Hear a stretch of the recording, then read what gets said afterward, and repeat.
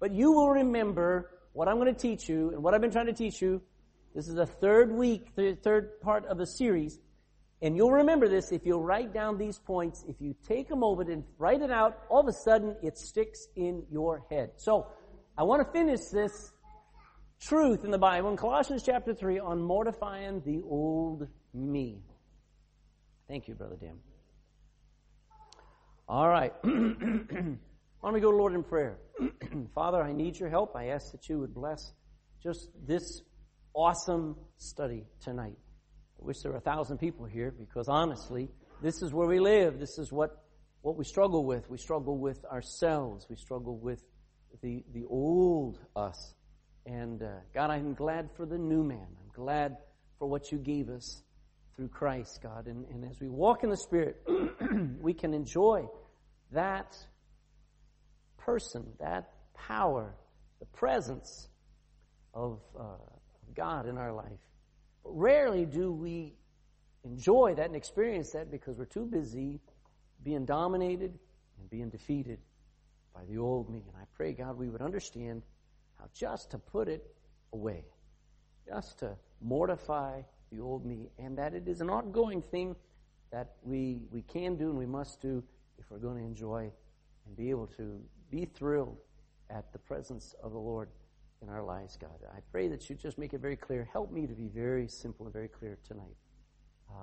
So I pray for the Holy Spirit now to teach and not me. In Jesus' name, amen. All right. I like to review because it's the most important part of teaching. As I've said each time, you would think that once you got born again, you'd never want to sin again. You'd never want to say a bad word again. You'd never want to go against God again. And yet we do. As a matter of fact, our sinning, we don't have to think about it. It just comes naturally to us. We just do it. So when a person, even though they're saved for years, when a person finds himself struggling with a sin, and often it is a new sin. It may not be a sin that they struggled with before they got saved, but they still, all of a sudden, there's something that just begins to take over their life, and they say, I must not be saved, or, oh man, I must be so backslid. I want you to understand what you're dealing with is an attack of Satan. You're dealing with a new temptation that this world has created. I don't know what is going on in the minds of 15 years old today. How they can stay sane. When I was 15 years old, the level of temptation that I had, the level of temptation you had, was nothing compared to a 15-year-old boy or girl today. So temptation coming at them, temptation coming at you and me, is always new and is always crazy, is always grieving when you're aware of it, folks. Temptation and sin just comes naturally to us. So what do we do with our old nature? This nature that, like metal to a magnet, just seems to give in. Well, the Bible says simply a word, mortify. Mortify it. If you look in your Bible in Colossians chapter 3, in verse 5 is where we get our word from. Colossians 3 and verse 5 says mortify. And if you circle that word, that is our key word. It is a definite Bible word. And we need to learn how to do that. Now again, look in verses 1 to 5 and see the background of that verse. In verse 5 it says, if ye then be risen with Christ. That's resurrected. You've been born again. Seek those things which are above, where Christ sitteth on the right hand of God. That's where he begins. He says, make sure your attention and your affection is on where Christ is and on things in heaven. Set your affection on things above, not on things on the earth. For ye are dead, and your life is hid with Christ in God. Now when Christ, who is our life, shall appear, ye shall also appear with him in glory. So he just starts off and he says, listen, your life is there, and if anything, the most important event in your life is not going to heaven, it's the fact that you'll be coming back, and you'll be coming back with him. Verse 5, mortify therefore your members which are upon the earth. And he lists them. He says fornication, uncleanness, inordinate affection, evil concupiscence, and covetousness, which is idolatry. So God calls the believers to do an extraordinary thing. All right? To do an extraordinary thing. And that is to mortify our old, natural ways of living. Our bad habits, our stubbornness, so that we can replace it with a new way of living. Sin is in how many people?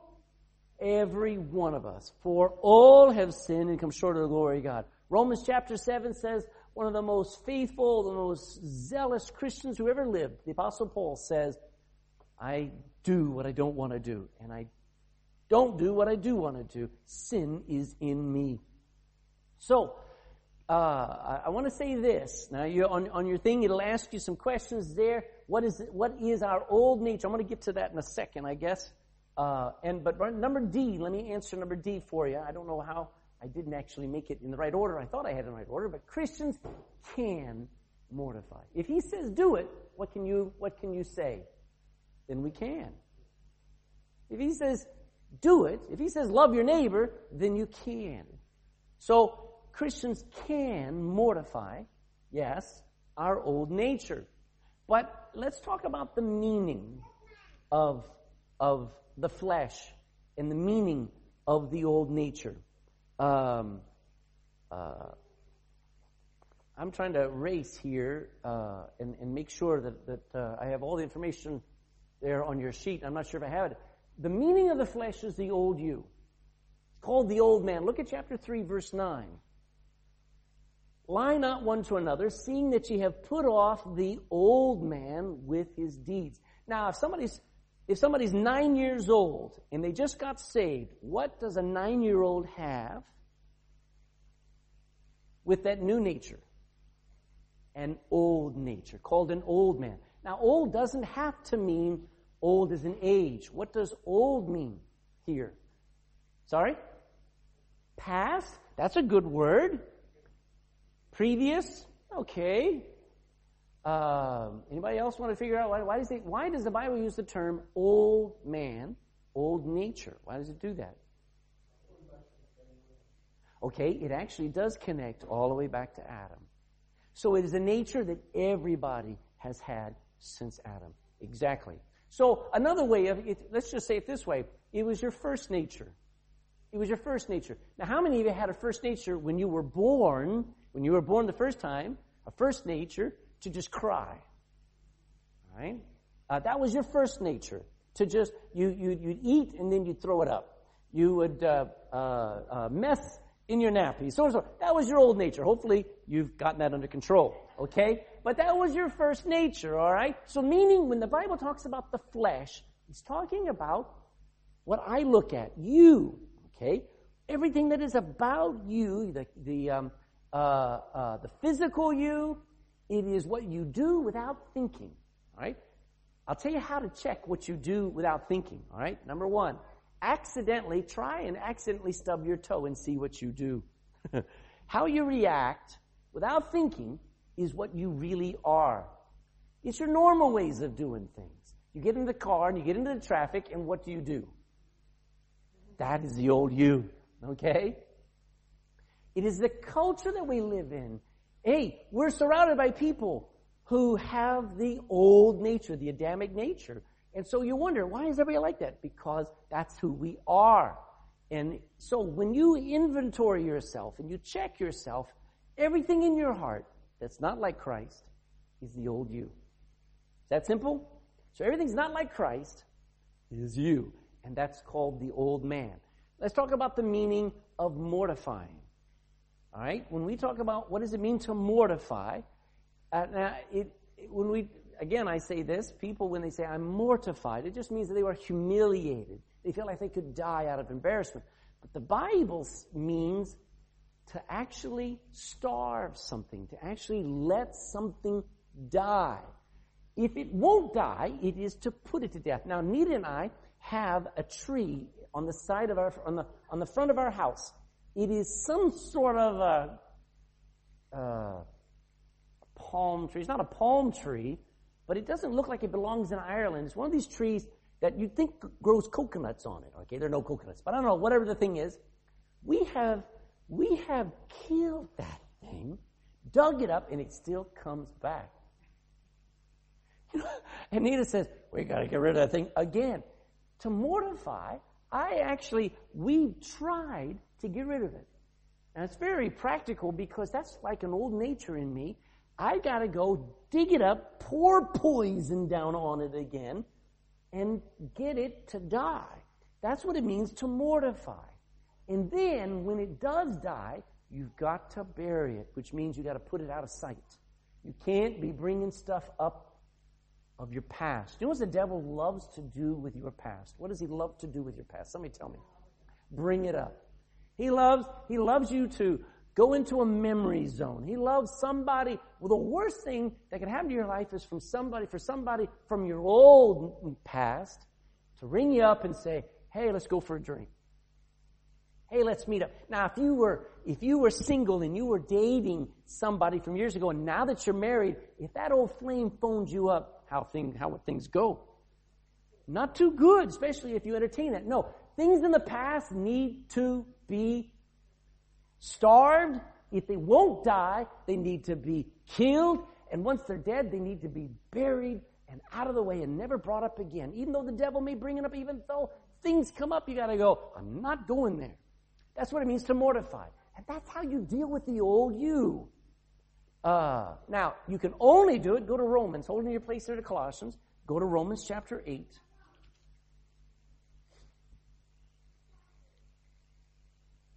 Now, I'm rushing. I've already taught these stuff, so I'm not actually teaching at this point. I'm just reminding you. But Romans chapter 8 and verse 13 says these words. For if ye live after the flesh, ye shall what? All right, so if you do whatever your flesh wants you to do, what's going to happen to you? You're going to die, okay? But if ye through the Spirit do mortify the deeds of the body, ye shall live. So the key here is we're going to talk about mortifying. You're not going to mortify through sheer willpower or won't power. I don't know why they call it willpower. It's kind of funny. You go into the supermarket, and there's a section with food, and then you go to another section that says health food. And you go, what was that food? Isn't that a funny thing? All right?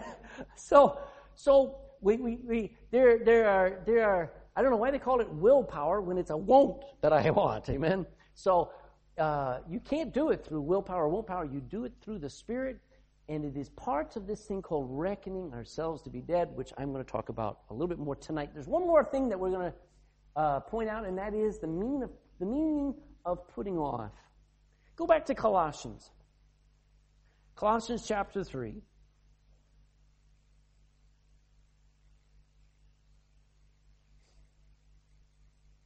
So sometimes the Bible, uses multiple words, uses different words for the same thing.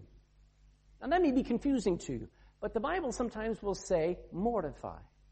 Another times it'll use the word reckon. Another time it will use the words put off. Now each time that those words are being used, he's not making up new words. It's different words so that you get a fuller, bigger meaning for the one great truth. They all basically mean the same thing. But look at Colossians chapter 3 and verse 5. It says, mortify therefore. Holding on there, jump down there. Verse 8, but now ye also, what's the next two words? Put off all these. So instead of saying mortify, he uses different words so that you go, oh, this is helping me. Good. To put off means to ignore or to throw away the dead things in your life. Is like pruning. There are things in your life you can't change. There are things in your life that are the old you. Okay? And maybe you can't, I'll tell you this, there's one thing you can't change. You ready? Your past. Amen? And you can't cut it off and separate it from you. It is part of your history. It's part of who you are. That's part of your testimony. I once was lost, but now I'm found. You can't get rid of that, but you can't ignore it. Are you listening? When we put off something, I don't care what I used to be. I know what I am and what I'm going to be. And that's far more important. But it sometimes means, to put off means to actually get something out of your life that is draining you and pulling you down. Sometimes it's a toxic person, like a friend or somebody, maybe an uncle or somebody in your life that just every time you're around them, they pull you down or they introduce you to sin. A lot of people, the first drink they got from a family member, didn't they? You know, the best thing that ever happened to you was when they moved out and they were gone. So to put off means pruning, but it also means to not yield. So in the old days, a telephone would ring and you'd go, we're not going to answer that because we know who it was, okay? And we'd let the phone ring and ring and ring. To put off means I'm not answering. I'm putting them off. I'm keeping them distant. I'm ignoring them, all right? And Romans chapter 6 talks about yield not your members to sin anymore. When sin comes knocking, when temptation begins to call and begins to try to get your attention, you ignore them. You put them off. You put them on the long finger, we would say. That is part of a mental decision that you make with all your heart. Let's put all this together and let's see if we can now get to our main message, because there are 5 things we need to do to actually bury and put away the old me. Now, I'm going to say this. Can I say it this? You'll bury him, and then tomorrow, guess where he is? He's back up there messing with your life. You say, why is that? It's one of those questions you're going to have to ask God. I can't answer. All I know is that's the Bible word for it. Did you know there are people, I'm going to say this, because I like to contrast. Sometimes we understand a truth by its opposite. There are people who believe that the moment they got saved, they would never sin again. And it's called sinless perfectionism, if you want to have a fancy word. They believe in sinless perfection. Let me tell you what's wrong with that. It's not true. Okay? And no matter who you've met, they still sin. They still do all kinds of sins, and they lie. Even the Apostle John said in 1 John chapter 1, verse 7 says, verse 8 says, if we say that we have no sin, we lie, and the truth is not in us. So we can't say, I stop sinning. So when I mortify this thing, and I poison it, I strangle it, I get rid of it, and I walk away, next thing I know, he's back up again. Why? Because sin is in you. And even though you struggle and you claim a victory over it, the devil has another button to push. He has some other way to activate that sin in you. Name me a sin that is in everybody. Mark chapter 7 says it's not what comes into the mouth that defiles you, it's what comes out of the heart. So what is already in everyone? Give me a list. Give me something. Say again? Anger is in us. Pride is in us. What else? Laziness is in us. All right, Jesus gave a list of about 12 big sins. Lust, fornication, covetousness, all that sin. So I get myself where I'm content. The devil says, I'll bring it out again. I'll get it out again. I've got it to where my anger is, I'm not angry anymore. I'm at peace. I love everybody. Believe me, the devil's going to reactivate that anger. So when it comes to anger coming up, when it comes to fornication coming up, the devil knows what button to push. You've got to know how to kill it again.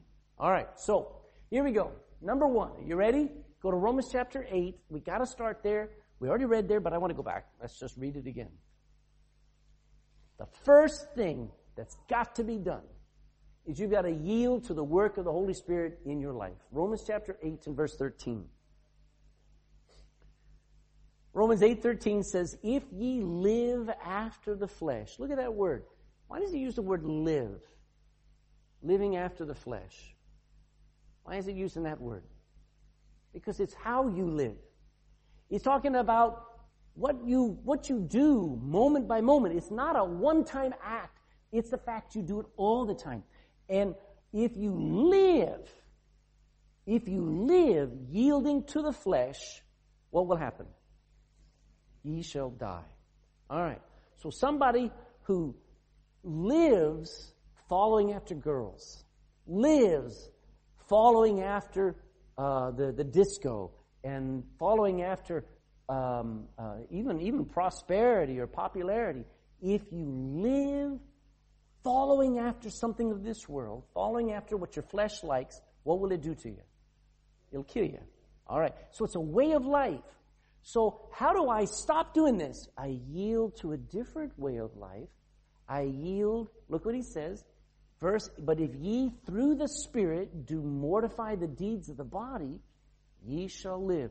Now again, the mortify means I want to go this way. I want to go, not me, but I'm giving you an illustration. I want to go to the disco. I want to be with my friends. I want to have all that fun. But if by the power of the Holy Spirit, I ignore that, I resist that, and I ask for the Holy Spirit to give me something else to do, and to change my desire, by doing that, all of a sudden, which way will I live? By faith. This is a choice. I'm not stopping the sin. I'm wanting to do right. And by faith, I'm letting the Holy Spirit help me do what is right. And by faith, through the Spirit, all of a sudden, I start living a different way. This is where faith comes in, where I'm obeying God. Christ, now mortifying is impossible. Let me give you the truth, all right? If I said, Dan, I need you to mortify your members on earth. You know what it's like? It's like asking him to cut off his right arm. Because it's part of him to want to sin. It'd be like asking Kevin, now stop breathing. He doesn't want to stop breathing. That's how he's always lived. So you can't tell somebody, stop smoking. You can't tell somebody, stop watching that program. What they've got to do is say, I've got to stop this. I don't know how. So they pray and they say, God, I'm asking through the Holy Spirit that you, and I'm going to go ahead and get ahead of myself, that you help me to hate what I'm doing and love whatever you give me in its place. And that's going to be the biggest illustration that I can give you. By the way, let me tell you, Christ is not asking you to kill yourself when he talks about mortifying the members on earth. He's not asking you to harm yourself. He's asking you to harm or to kill off or to strangle anything in your life that is the old you. Anything that is the sinful part of you needs to be dead. So let me say it this way. As I said, mortifying is impossible, but yielding is easy. Yielding is just trusting God to handle things His way. Now, it's like a child. A child wants to go down a certain aisle because that's where all the cereals are, or that's where all the candy is, or that's where all the toys is. But mommy says, no, you're staying with me. And so now when you're a child, the grip is on mom holding on to you. But I hope you know that you're not a child.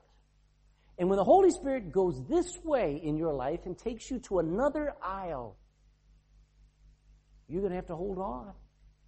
Your flesh may want to go, may want to watch, may want to do, but you say, the Holy Spirit's going another direction. All right, all I do is I yield. I'll just follow the Holy Spirit. You did that when you came to church tonight. Okay? You just said, I need to be at church. Amen? That's not saying, I don't want to sin. No, you said, I yield to what I should do. That gave you a victory. So, what is the one thing blocking permanent change in your lives? Stubborn, selfish pride that says, I don't want to do what the Holy Spirit wants to do. I want to do what I want to do. And that's the biggest problem in my life. That's the biggest problem I think will be in your life. Because the Holy Spirit, can the Holy Spirit change anybody? Yes or no? I heard a half a whisper. Can the Holy Spirit change anybody? Did you know when God made the universe, He said, let there be a universe. However He said it, He created the heaven and the earth, but He started off with the earth void, empty. And then guess who moved in and began to fashion and manufacture the most beautiful planet in the universe? The Holy Spirit did. God said, let there be light. And the Spirit of God moved upon the face of the deep, on the face of the waters, and the Holy Spirit was busy fashioning and creating. Look what He can do. If He can take an empty, void, black, deserted worthless hunk of rock and water and make it into a living, breathing planet, what could he do with your life? What could he do? So, what is it that's stopping? Is it the devil stopping you from changing? Is it the devil stopping you from walking in the Spirit? It's me. It's you. It is us. What is it that stops us? Our stubborn pride. So the first thing we do is yield to the work of the Holy Spirit. When the Holy Spirit, how does the Holy Spirit work?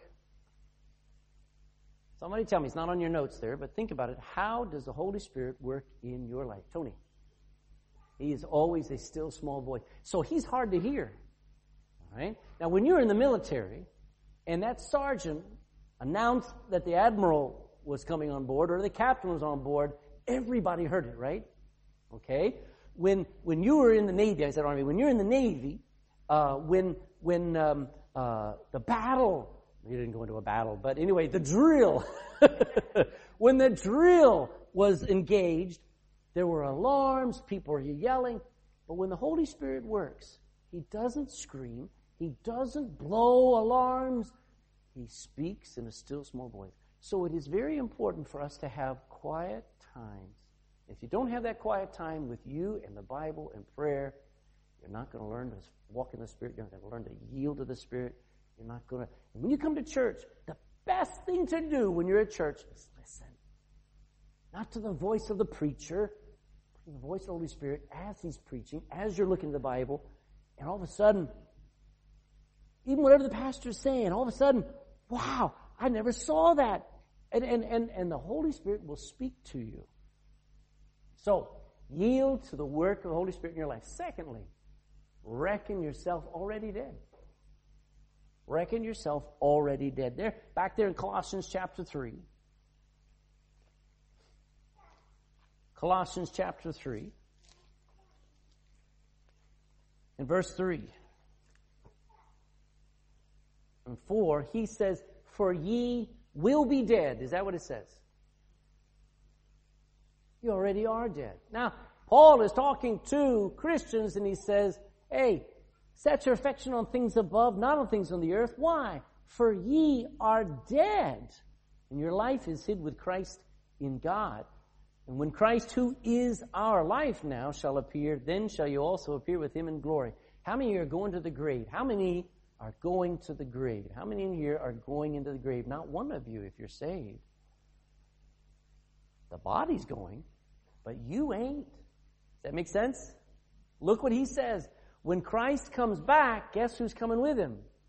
We're coming with Him. So the moment we bury your rotting body, sorry I had to say it that way, in the grave, we're not burying you, we're only burying a shell. All right, so God says, hey, don't wait until that moment before you realize you're dead. You need to reckon, which means understand and believe that you're already dead. You believe Jesus died on the cross, don't you? You believe that's a true fact? You believe He rose again from the grave 3 days later. You believe that, don't you? You believe heaven and hell are true, don't you? Anybody? Amen. If you can believe those things that the Bible said, even though you haven't seen them, then you can believe that you're dead. You can believe I'm dead, and my life is hid with Christ in God. Now, that's what's called a conundrum. I'm dead, but I'm alive. Go to Galatians chapter 2. You're in Galatians, go back a few pages, go to Galatians chapter 2 and verse 20. Now the new Bibles, guess what the new Bibles do with these verses? They put them all in the past. Can't do that because it's not true, only in the past. Galatians chapter 2 and verse 20, I am crucified with Christ. What do the new Bibles say? I have been crucified with Christ. That ruins the doctrine. Look at what he says. I am crucified with Christ. That implies he's dead. Nevertheless I live. Oh, he's alive.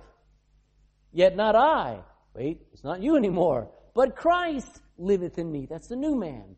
And the life which I now live in this flesh, I live by the faith of the Son of God who loved me and gave Himself for me. Is that cool? I love conundrums. I love things that only the Bible can can not just explain, but can present, and you just sit and you ponder it for about 30 years. Reckon yourself to be dead. Now let me say it this way. Are you dead? No. Let me see if I can. But as far as God's concerned, you are. Go to Ephesians. Go to the back. Find Ephesians. Go back a few pages, a little bit more from Colossians. Ephesians chapter 1. Let's see. Brother Dennis, I'm going to ask you a strange question. Where are you right now as far as God is concerned? Where are you right now? Okay, you're halfway there. You're right, but that doesn't tell me where. Okay, you're in Christ, but where? Nita? Woo, yeah, look at Ephesians chapter 1, verse 3. Blessed be the God and Father of our Lord Jesus Christ, who hath blessed us with all spiritual blessings, where? In heavenly places in Christ, according as He hath chosen us in Him before the foundation of the world, that we should be holy and without blame before Him in love. Now I'm looking for it where He says it again, chapter 2, 6. Yes, there we are. Chapter 2 and verse 6. And hath raised us up together and made us sit together in heavenly places in Christ. So as far as God's concerned, where is Bill right now? You're with God. See, as far as God's concerned, the moment you got saved, it was a done deal. That's why we believe in what's called eternal security. You're already home as far as He's concerned. There's just some time delay before you arrive at where God already has you. Is that mind-bending or what? Who needs drugs to stretch the brain? Okay? So, what am I telling you? When you start to reckon the truths of the Bible as more real than your old man, than your past, than your struggles, when you start to reckon those to be true, you've moved out of being under the condemnation and under this dominion of this world. You are free and you are alive in Christ, and all that old stuff of you is dead. As far as God's concerned, you're already dead and buried. The fact that you come up to heaven one day, the Lord's not going to go, I didn't expect you. As far as He's concerned, because you're in Christ and Christ is in heaven, you're already there. So believe 4 things. Number 1, that you are dead and your life is hid with Christ in God. You believe that. I'm dead. I'm alive. But as far as God's concerned, I died. Secondly, you died on that cross when you fled to Christ and got born again. I am crucified with Christ. You weren't that way before you got saved. You were under the wrath of God. You were under the condemnation of God. But when you got saved, you got nailed to the cross. Your sins and every list of sin, the ordinances that were against you, all died on that cross. So you died. Thirdly, here's your third fill-in. All your sins have been forgiven already. Go back to Colossians chapter 2. Colossians chapter 2 and verse 13. You, there he is again, being dead in your sins, that's how you were before you were saved, and the uncircumcision of your flesh hath He quickened together with Him, having forgiven you all trespasses, all sins, blotting out the handwriting of ordinances that was against us, which was contrary to us, and took it out of the way, nailing it to His cross. All of our sins have been forgiven. So what am I believing? What am I reckoning? I'm dead. I actually died when I got saved, at least the old me. All my sins have been forgiven, and I'm living now a new life. Go look at verse 1 of chapter 3. If ye then be risen with Christ, you should be seeking those things which are above, where Christ sitteth on the right hand of God. So set your affection on things not on the earth. And then verse 4. When Christ, who is our life, shall appear, then shall ye also appear with Him in glory. I got a new life. I hope you do too. It was given to you the moment you got saved. Jesus, I was teaching the kids about the woman at the well, and she came looking for water, and she left her water pot. Anybody know why? Why did she leave her water pot? She got a drink of the water of life, and it was much better. And now she would be thirsty later on, but she ran, she said, come meet a man, come see a man who knows me and yet loves me. I got a gift from him. You can get it too. And all those men, well, not all of them, but all the men from Samaria came to him, and many of them believed, and they got eternal life. So you ought to be now living a new life. Reckon it to be true. I am saved. If you're saved, if any man be in Christ, he's a new creature. Old things are passed away. Behold, all things become new. I got to reckon I'm living a different life. I made that choice when I got saved. At 17 years old, I didn't understand any of this. But I remember the pastor saying something about, you're different now. He just said that. You're not the old you anymore. I remember telling the pastor, I got saved on a Sunday night, but I wasn't at church. So the next, I don't think I came Wednesday. I think I came the next Sunday morning. I went right up to the pastor and I said, Brother Jack, I got saved. He says, that's good. You're different now. I still had hair to here. I still lived in the same house. I still drove the same old car. I still wore the same clothes. But he said, that's good. You're different now. And then he walked away and got ready for preaching. But it stuck with me. I said, I guess I am. And, as a young 17-year-old, as a young Christian, I wasn't saved 1 week. But that truth helped me. You know what I need to tell every one of you? You're different now. Reckon it to be true. Third, mortify the following things. Now, this is very important. These are the first things you're going to have to starve. All right? Watch it. There in chapter 3, verse 5. Mortify, therefore, your members which are upon the earth. And then he lists, not fingers and toes, but he lists sins. He says things that are in us. He says, mortify 5 things: fornication, uncleanness, inordinate affection, evil concupiscence, and covetousness, which is idolatry. Now, fornication, these 5 activities that we naturally do have to die, okay? They're going to have to be left to starve. All right, you ready? Fornication. Now, we say fornication is all sex outside of marriage, and that's true. But it is, let me just say this, fornication is the intimate knowledge of information that you should not know about other people than your wife or your husband. It is intimate knowledge, fornication. That's why guys with guys, girls with girls, guys living together, guy and girls living together, out of marriage, all that stuff is you're discovering and you're participating in something that is not for you to know, not for you to experience. It is fornication. And he says it must die. He says, secondly, uncleanness. Now we basically understand uncleanness as unclean thoughts, but it also is unclean actions. This is where smoking needs to die. I remember when Ken Hovind gives his testimony, he tells when he got saved, the very day he got saved, he looked at his cigarettes and he says, I'm not picking you up again. And he never did. I believe the moment you get saved, it is the easiest to put down sinful habits. The longer you wait after you got saved to try and put away sinful habits, the harder it's going to be. But uncleanness is smoking, swearing, bad language. It's you wallowing in a filthy way of life, and you need to put it away. Inordinate affection. Inordinate means out of the ordinary or wrong affections. That's when you just love the wrong things.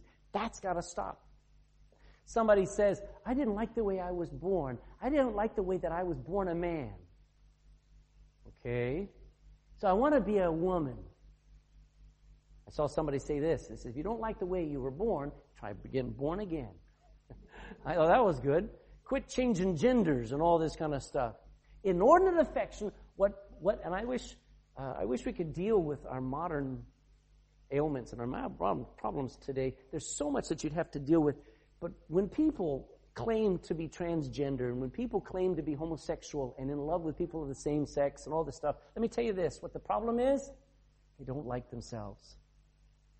And they've found what they think is love in a way that is inordinate, it is wrong, it is ungodly, but it's working for them. Other ways didn't seem to work. Let me tell you this. What they're looking for is what they'll never find. As a matter of fact, people who are homosexual, people who are transgender, are the angriest people on the planet. They're the most unhappy. They don't know love. They only know lust. And their lust for girls didn't satisfy, so they turned to lust for guys. Or they flip it. Let me tell you, they don't love themselves. They've never known love. So that has to die in you. If you say, I wish my husband loved me. Oh, I wish my wife loved me. Oh, and I love this or I love that. Check what you're loving. Inordinate affection is how you feel, but it can be wrong. Evil concupiscence is just another way of saying lusts. It is concupiscence. You hear the word Cupid. It's evil, sweet love. Can I say it that way? It's wonderful love, but it is with the wrong thing or for the wrong reason. Many a person has gotten into an adulterous relationship and been the happiest ever. That's evil concupiscence. It's evil, sweet love. And it's wrong because it's outside of marriage. Does that make sense? Okay, that has to die. One other thing, covetousness. And I call it the most modern sin because that's where we live. We live with a constant dissatisfaction with who we are and what we have. And it's idolatry. Now, what God says is we have to mortify those things. We cannot ignore those things in your life. What I'm going to say is this. If there's anybody in this room that has a problem with anger, you ready? If you got a problem with anger, anybody's got a problem, get out of my life. If anybody's got a problem with laziness, if anybody's got any other problems, you know where the problem needs to be traced back? You probably have a problem with one of those 5. The first sins that have to be dealt with before you can deal with the second set of sins, which is lying. Until you look back and you say, you know what? I am unhappy with where God has me. I'm unhappy with who God has me with. I'm unhappy with who I am. Until you deal with covetousness, you'll never get rid of your anger. You'll never get rid of your laziness or your lying or any what we call secondary sins. These are the big 5. You say, I don't have inordinate affection. I bet you don't. I bet you don't. There's some people who can't love their wife because all they do is they love their hobby.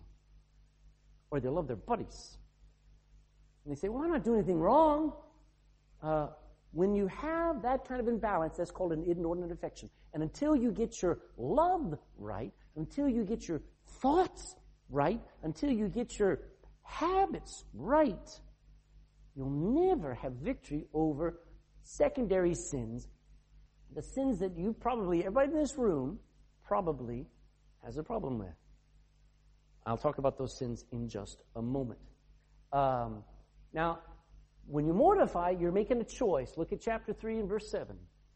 Chapter 3 and verse 7 says this, in these 5 things, Paul is talking to Christians, and he says, in those things, in the which ye also walked sometime when ye lived in them. Now, what's he saying? Is he talking to a group of people saying, you are walking right now, living in fornication? Is he saying that? No. What is he saying about their fornication, their uncleanness, their inordinate affection, their evil concupiscence, their covetousness? What is he saying about it? You used to. Now, when you mortify these things, you are determined to put them down, like putting a dog down, and putting them out of your life, burying them. And these 5 things have to become a part of your past that is never brought up again. I'll show you what I'm talking about. Where's my verse? It's not there. I'm looking for the verse that says, here we are, Ephesians chapter 5. Go back to the left, Ephesians chapter 5 and verse 3.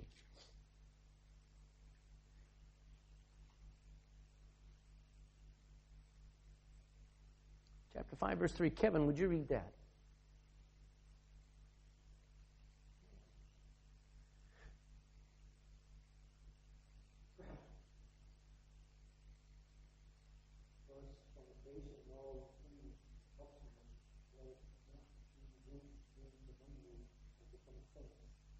Shouldn't even be part of our life. No Christian should have any of those things. No Christian should be living outside of marriage with somebody. No Christian should be struggling with dirty thoughts. No Christian should be having love of the wrong things and wrong kinds of people. They shouldn't even be named, which means it shouldn't occur among us. It should be part of our past. Now, what does that tell us? That tells us that is our first priority. Most of us probably have a level of patience, and then we get angry. So, boy, I wish God would get rid of my anger. Let me tell you this. Before you can deal with anger, you've got to deal with those 5 things, and you've got to take them head on, and you've got to say, I've got to put them in the past. End of story. Mortify these things. Let me go on, and maybe you'll figure out these things. I'll talk to you about why in just a minute. Then you work on or mortify the harder things. I'm going to say this. These are harder to fix than pornography. These are harder to fix than lust. These are harder things to fix than an unclean mind that just thinks and imagines evil. Look at back to Colossians chapter 3 and verse 8.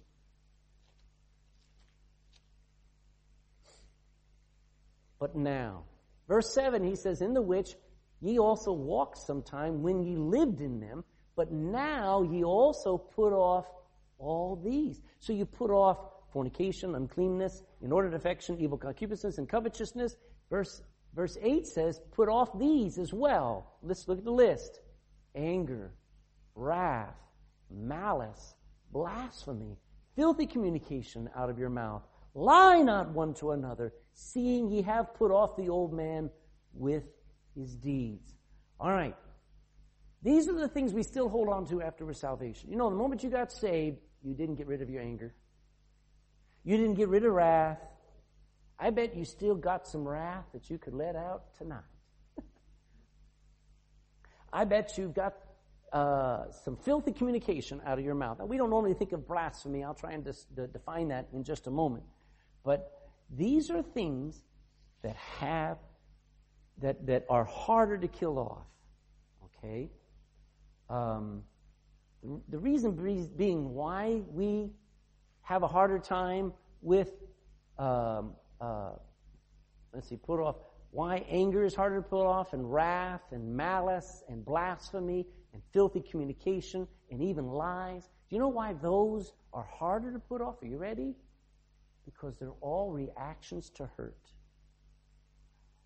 They are all reactions to things not going like you want. After you got saved, you know, when I first got saved, Brother Kevin, I thought everybody wanted to get saved. I actually went to school, and I sat down, and it took a couple of weeks, but somebody says, you need to go and tell your friends to get saved. And here's some gospel leaflets. And I remember taking those gospel leaflets, and I remember taking them to school, sit down at lunch, and I said, here, boys, read this. Just like it was for me. That's your ticket out of hell. And you know what they all did? They threw it right back at me. What happened there? Well, it shocked me. I thought everybody... I remember taking... I had one of these... How many know what you're old enough? You know what a Walkman cassette player is, don't you? Anybody in here? You know what those are? I had a Walkman cassette tape, and I changed Metallica and Def Leppard in for another set of music. Now, I didn't know it was just as bad. It was called Second Chapter of Acts and Amy Grant and all these things. I got a whole new set of tapes, and I said, here, guys, listen to this. And they listened to it, and they went, bleh. Craig's listening to Christian music and all this stuff.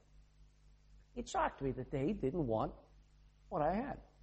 Now, that was okay. They really didn't persecute me. But what if they had started to put pressure on me? What if they had started to really make my life miserable? I would have gotten angry at them. I would have turned in, if they had flattened my tires, or if they had burned my car, let's just put real down there, I would have gotten full of wrath. I would have schemed, as a new Christian, how to get them back. Amen? So all of these things are reactions to being hurt, and all Christians get hurt. Pornography is not a reaction to somebody hurting you. Pornography is a selfish, self-centered drive to satisfy me outside of God's provision. Uncleanness is my satisfaction in my head with filthy thoughts, with things that are just wicked because I like it. It's all those first sins are the old me in charge. And when I got saved, that old me should have died. Would you agree? And every time it sticks up its head, I say, you're dead, sucker. I don't want you around. And it should be, no matter how hard you may think it is, it should be easy now that you're saved. Let me say that again. After you're saved, it should be easy to hate pornography. It should be easy to hate wicked thoughts going through your head. You can't stop them showing up, but you can hate them. But these things, somebody hurts you, I don't care how saved you are. You know what happened when Paul was sitting there one day before, there in Acts chapter 21 or 22. Paul was standing there, and he's got the Pharisees, he's got the Sadducees, he's got the high priest over there, and they're going at it, and the high priest sends the soldier over to go and wham! Slams Paul across the face. You know what Paul did? Looked right at him and said, God's going to slam you, whited sepulcher, you tombstone, you old man, you dead man. Paul flared back at the high priest. And then he lied about it. Because the guy came up and says, you're talking to the high priest? Like, he knew exactly who he was talking to. He grew up with him. And the man said, you're talking to the high priest. Said, I didn't know he was the high priest. He lied. Wait a minute. Lie not one to another? He lied because he was hurt and he reacted and now he's embarrassed. Nobody in this room has ever been that way, have you? Of course you have. Of course you have. Blasphemy. Blasphemy is to do something that you know brings dishonor to God. Maybe you blaspheme with your mouth, or you can blaspheme with your life. And when you get to where somebody's hurt you, and you don't care what anybody else thinks, you're going to go give them a piece of your mind, you're blaspheming God. Amen? All right. You got to put off all those things. How do you do it? Like that. Just like you want to go strangle that guy who just hurt you, you got to strangle your wrath. You got to strangle your anger, your malice, your blasphemy. That's why he says put it off. He's using another word for mortify. Now,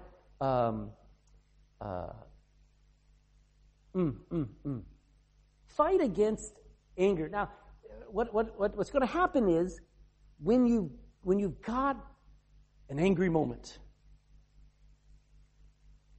you say, I don't want to be angry. Let me tell you, your willpower or your won't power to not be angry is worthless. I'm not going to get angry. I'm not going to get angry. Don't push me.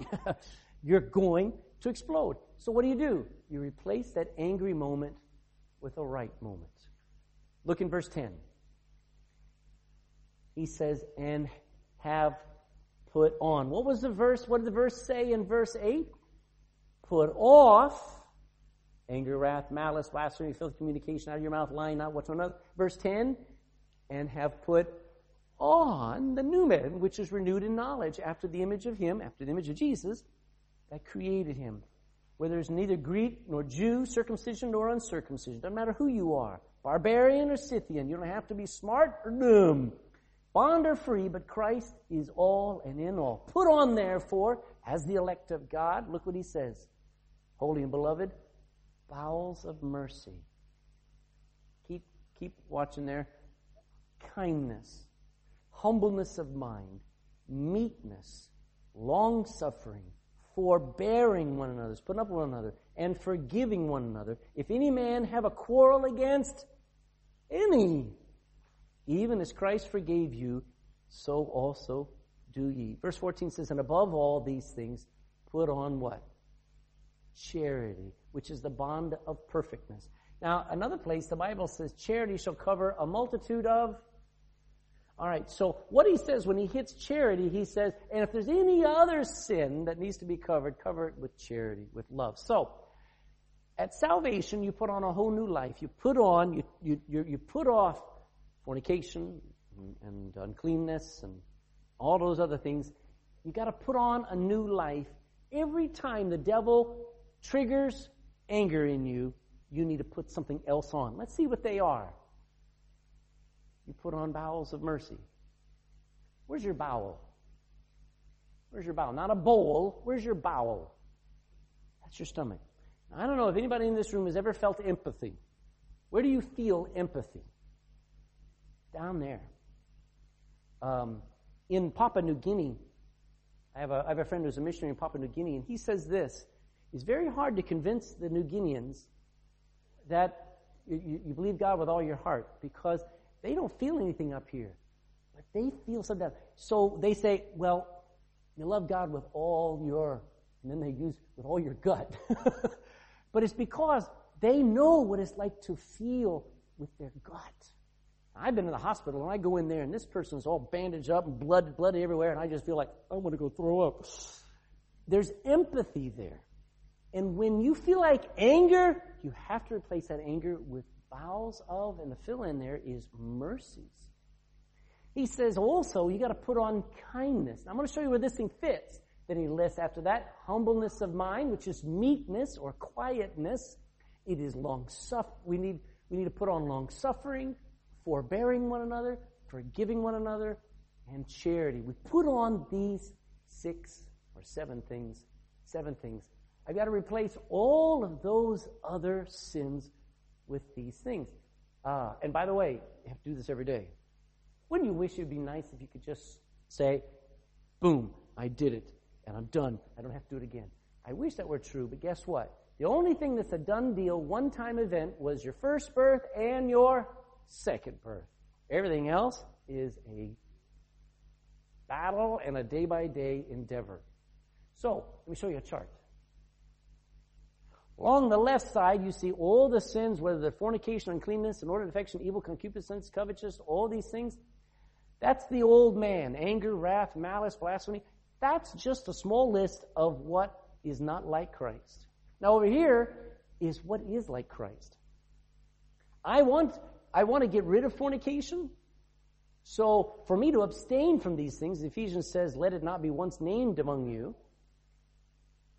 When I confess and I forsake them, I plead the blood and I say, God, I've got a battle going on in my heart. There's this lust. There's this thing that I can't control. So I plead the cleansing blood of Jesus Christ. That's a good place to begin. Then I replace all of them. Fornication is an intimate knowledge of somebody you shouldn't have. You ought to have a knowledge of Jesus Christ. Colossians 3:10 says this. Let me read it there again. It says, you put on the new man, which is renewed in knowledge after the image of him that created him. To know Jesus Christ was Paul's greatest goal. So if you, as intimately you want to know somebody that's not your wife, gentlemen, or as intimately as you want to know a man that's not your husband, you ought to know Jesus Christ. You ought to know his likes, his dislikes. You ought to know what makes him happy and what grieves him. You ought to know what he's doing, what is his plan. You ought to know Jesus Christ.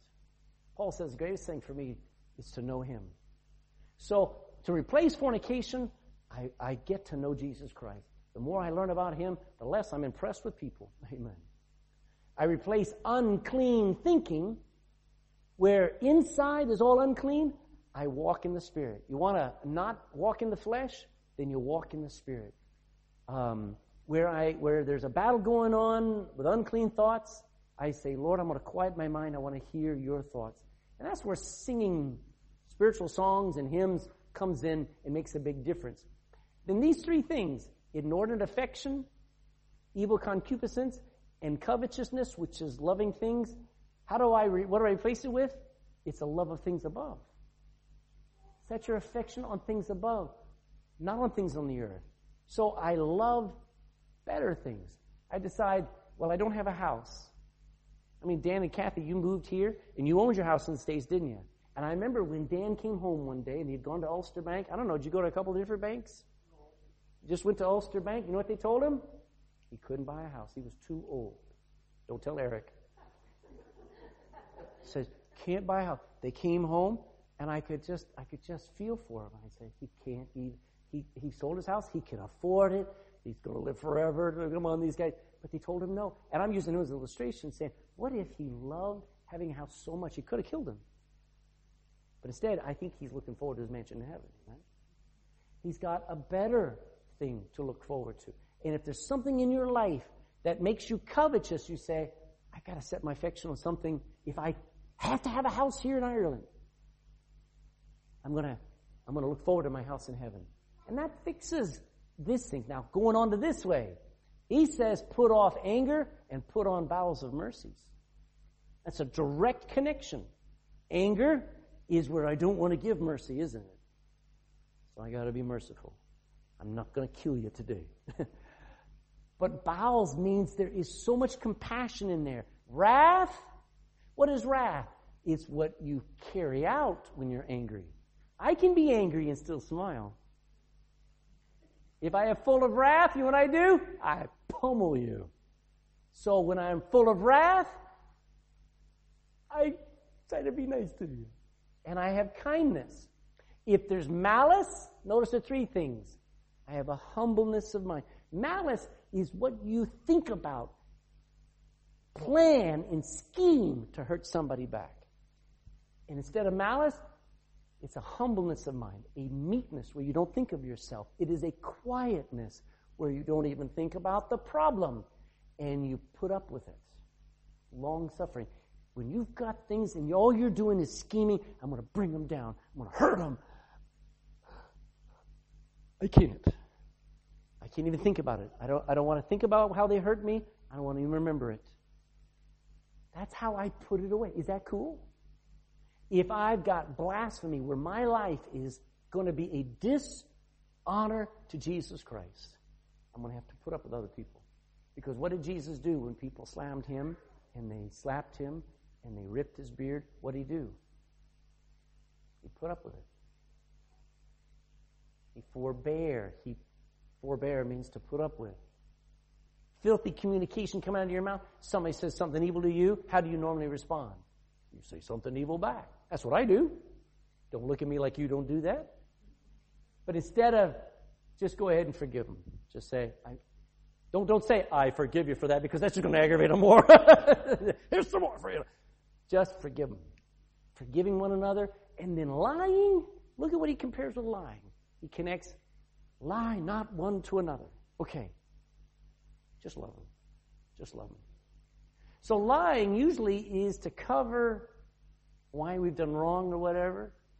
Instead of lying, have charity, which is selfless love. You just go ahead and love the other person. And he goes on, and here in Colossians chapter 3, verse 14, and above all these things put on charity, which is the bond of perfectness. It actually holds everything together in the universe, believe me. Everything the devil's trying to destroy, charity holds together. Verse 15, and then you can let the peace of God rule in your hearts. When I'm angry, who's ruling in my heart?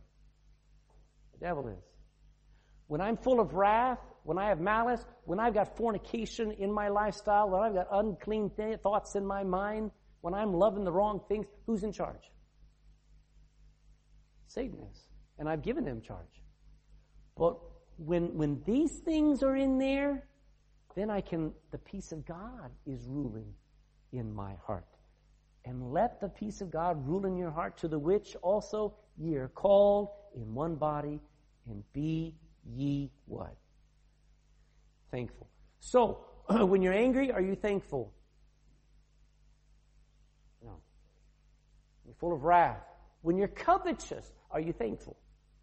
No. You know why you're not thankful? Because all those things are in play, but when these things are in play, you will get to the place where no matter how much somebody's hurt you, no matter how much you don't have, no matter how much problems you have, the peace of God is ruling, and you're able to be thankful. And by the way, next time anger hits you, it comes up, and wrath and malice, and all you're doing is you're obsessed with hurting somebody back or revenge or whatever, and you remember this message, you remember, I've got to humble myself. I've got to quiet myself. I've got to stop thinking of what this other person is doing to me. Remember, Lord, that person is teaching me to mortify that anger so I can be like Christ. Thank you, Lord. Thank you. Bingo. I know you won't do that when you're in the anger mode, but through it all, you'll go, thank you. Okay. All right. Why would you do any of this? I say it this way. Why would you set aside anger when you usually really get such a high from it? Why would you put away wrath and lies? A lot of people live on lies. You know that? I mean, when I was in America, I'm from the South. The only lies that people told was when they said you looked good. And you're great. You look great today. They were lying. But people told the truth. I came to Ireland, and I'm telling you, I find very few people who know how to speak the truth. Is that true with you? Do you think there's a problem here with lying? I find it. I mean, it's just the ethos here. All right, here's the point. Somebody who's just so used to lying and saying what people want and lying about everything, how are you going to replace that? The only way you're going to do that is when you mortify it and you say, I hate lying. And then you replace it. And the reason why you would say, I've got to get lying under control, I've got to get pornography under control, I've got to get wrath under control, I've got to get malice under control. I have to. 5 or 6 reasons. Number 1, because it is against God. Go to 1 John 2. You can leave Colossians. Go to 1 John 2:15. Let's see. I know I'm taking a little bit longer, but let's finish this. Gina, if you'll read 1 John 2:15.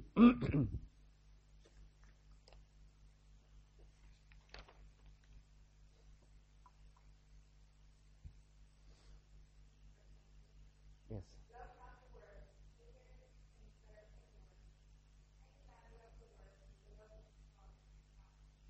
Wow. Look at verse 16. Read that as well.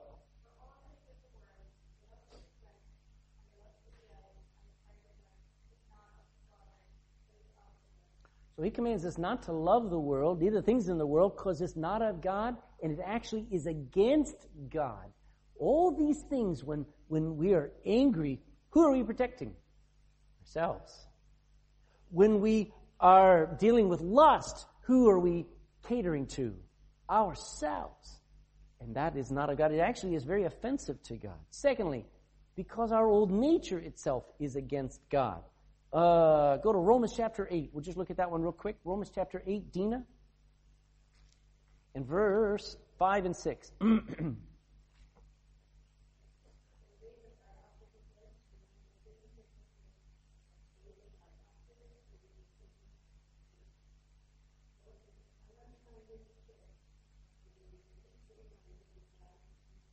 Okay, so the reason everything about me, my old nature, goes against God, it goes the opposite direction of God's Spirit, and it leads to death. It is even against God. Galatians 5:17 says, I have to walk in the Spirit. I can't walk in the flesh because my flesh is against God. Number 3, because of the coming wrath of God. Now, we didn't go there, but in Colossians chapter 3, it says this, and instead of me quoting it, I better make sure I get it right. Colossians chapter 3 says this. Verse 6 says, for which things' sake, fornication, uncleanness, inordinate affection, evil concupiscence, and covetousness, these things' sake, the wrath of God cometh on the children of disobedience. You know why you better deal with that sin in your life and better take it very seriously, and why anything in your life that keeps dominating your life and having dominion over that life, why it has to be dealt with is because you'll be in trouble with God. God's wrath is against a world full of that. And you say, well, I'm saved. Yeah, you're saved, but you'll die early. you'll die miserable. If there's the wrath of God is coming, you shouldn't be messing with something that has God's wrath on it. Number 4, because it hurts you. Every time you're messing with anger, guess what it's doing to your blood pressure? Guess what it's doing to your bone structure? Guess what it's doing to your brain cells? Every time you're living in anger, guess what it's doing to your sleeping patterns? Guess what it's doing to your thought patterns? Guess what it's doing to your digestion? Guess. It's killing you. It's killing you. So I'm telling you, every single one of these sins, as pleasurable as some of them may seem, actually are against you and they're destroying you. They hurt you. And it hurts Christianity. Can you imagine, Nita was talking about, Owen and Grania coming in. Man, everybody's so friendly. Can you imagine if they came to the church and everybody was angry? Everybody was full of malice and wrath. I mean, think about if we had the attitude of ISIS. Does that? Listen. Do some Christians have the wrong attitude about God? Wrong attitude about people. There's a group, they call themselves Baptists. They're not Baptists at all. They're called Westboro Baptist Church over there. I don't know where they are. Kansas, somewhere like that. They give Christianity a bad name, don't they? Now, you don't need to know about them, but they go to funerals of American soldiers and they say, God damn America, and God hates America. And they stand out there at soldiers' funerals and they mock the death of that soldier who gave his life. And the point is, I've had people say, are you like that Westboro Baptist?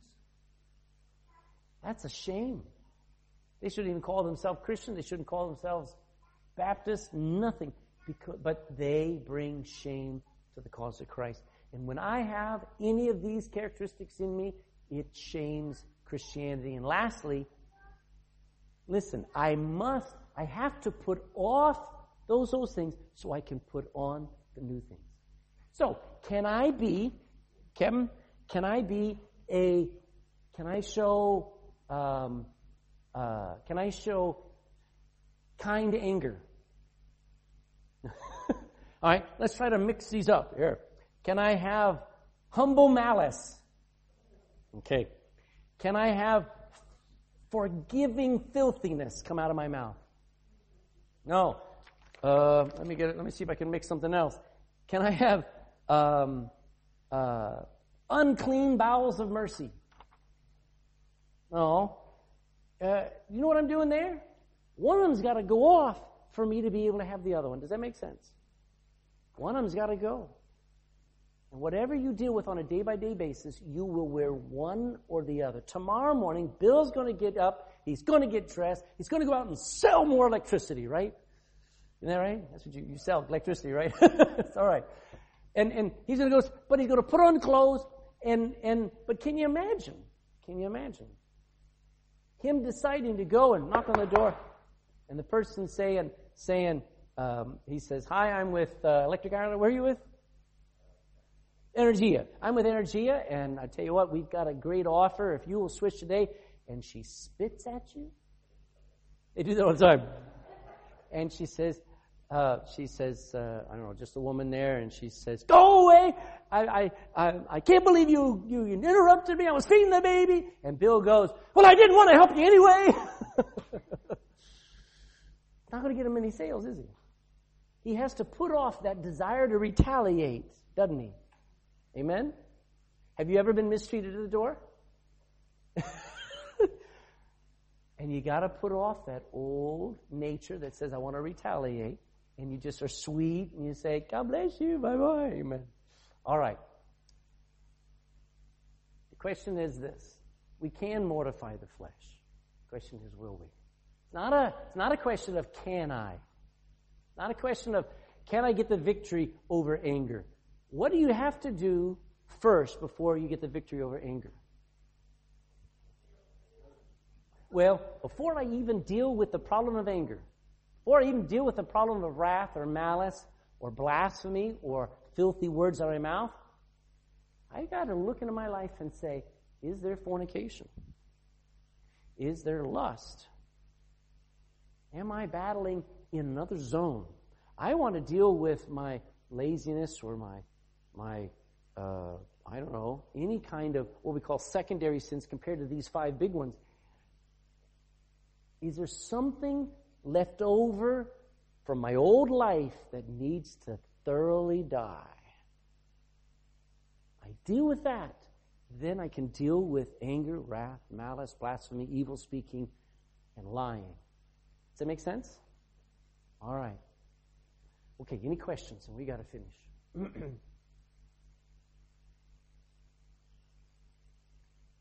Yes, sir, Brother Dennis.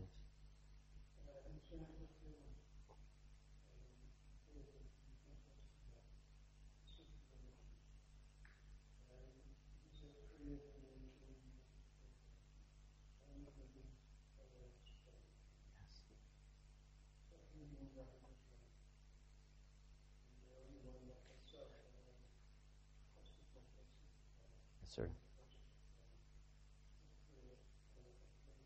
Amen. Amen. Yes.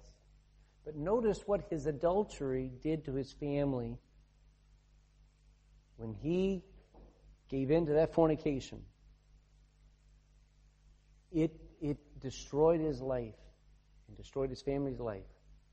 The only way for Absalom to deal with his bitterness and his wrath and his anger that he took out on his father was for him to deal with the sin and be able to put his father's sin under the blood. See, he still, the trouble with Amnon and Tamar and stuff was all a domino effect of David's sin. David didn't deal with it. So Absalom was forced to deal with it, and he didn't deal with it. So there was no way on earth for Absalom to deal with his bitterness and his desire for revenge until he was able to look at his dad and forgive his dad and put it under the blood. And Absalom, his dad, was on another level. Absalom became in bondage to all these things because of fornication in the home. And there are times when our sins mess up our children. And they don't know why they're so messed up. They got the answer, but they need to be able to say, whatever there was, I resist it, I mortify it, I am my own man, I want to deal with my own sins, I don't want to be carrying daddy or mommy's sins. I need to make sure my anger, my wrath, is not connected to their sin.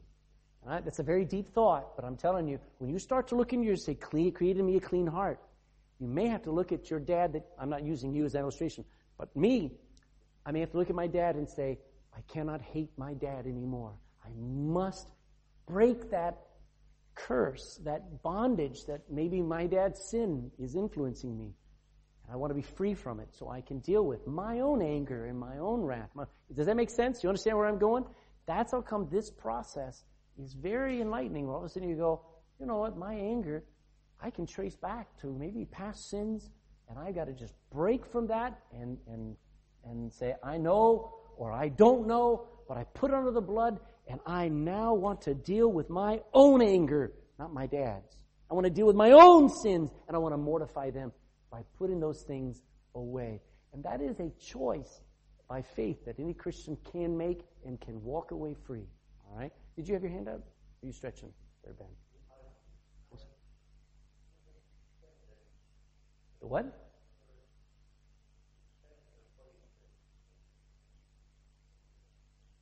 Well, there's loads of sins. I don't think Paul was listing all the sins. He was giving general key lists.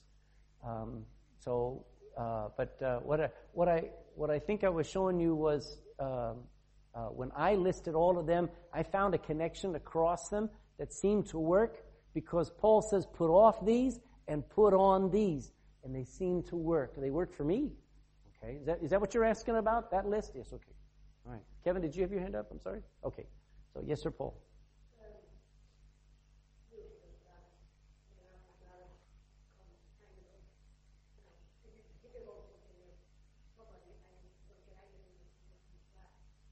I think, well, what happens is this.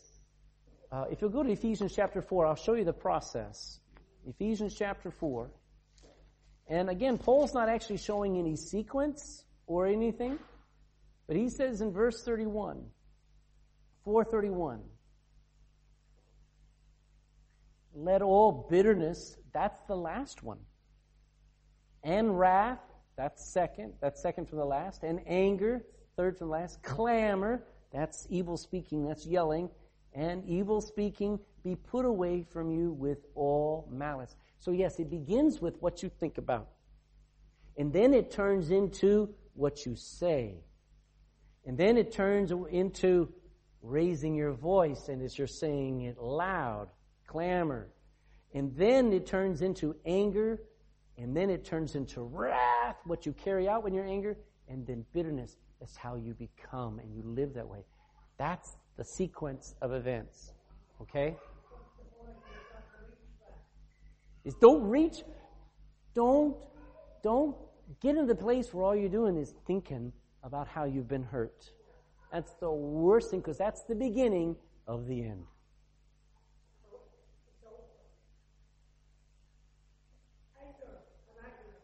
Right. Wrath is what you do when you're angry. Yes. Yes. That's wrath. That's right. Okay? These are all things. Isn't it funny? The first century had the same problems the 21st century does. All right, we better stop and pray. Father, I thank you that we get to challenge ourselves as I have been challenged. And God, you gave us a very strong tool to use. And it's mortifying. It's putting off. And it ought to be because we want to put on. Forgive us where we are fine and happy in the place of fornication. Where we're fine and happy in the place of lust. Forgive, God, us where we're fine and happy in the place of anger, and wrath, and bitterness, and where we don't care that we're wrong. And I pray that it would be in our hearts that we would say we'd hate what we are and what we've become because of sin, and we yearn to replace it with right things. And as we reckon our old man to be dead, the first thing is, as Brother Tony was saying, we're going to have to realize there's a problem and then decide it's from this moment on, it is dead. It is part of the old man that died. And then help us to put on the new man. Help us to act out the life of Christ in the place of all these other feelings, all these other reactions. By faith, God. Help us to do it all by faith. We go soul winning by faith. We give by faith. Help us to live and react by faith too. In Jesus' name, amen. Amen. You're just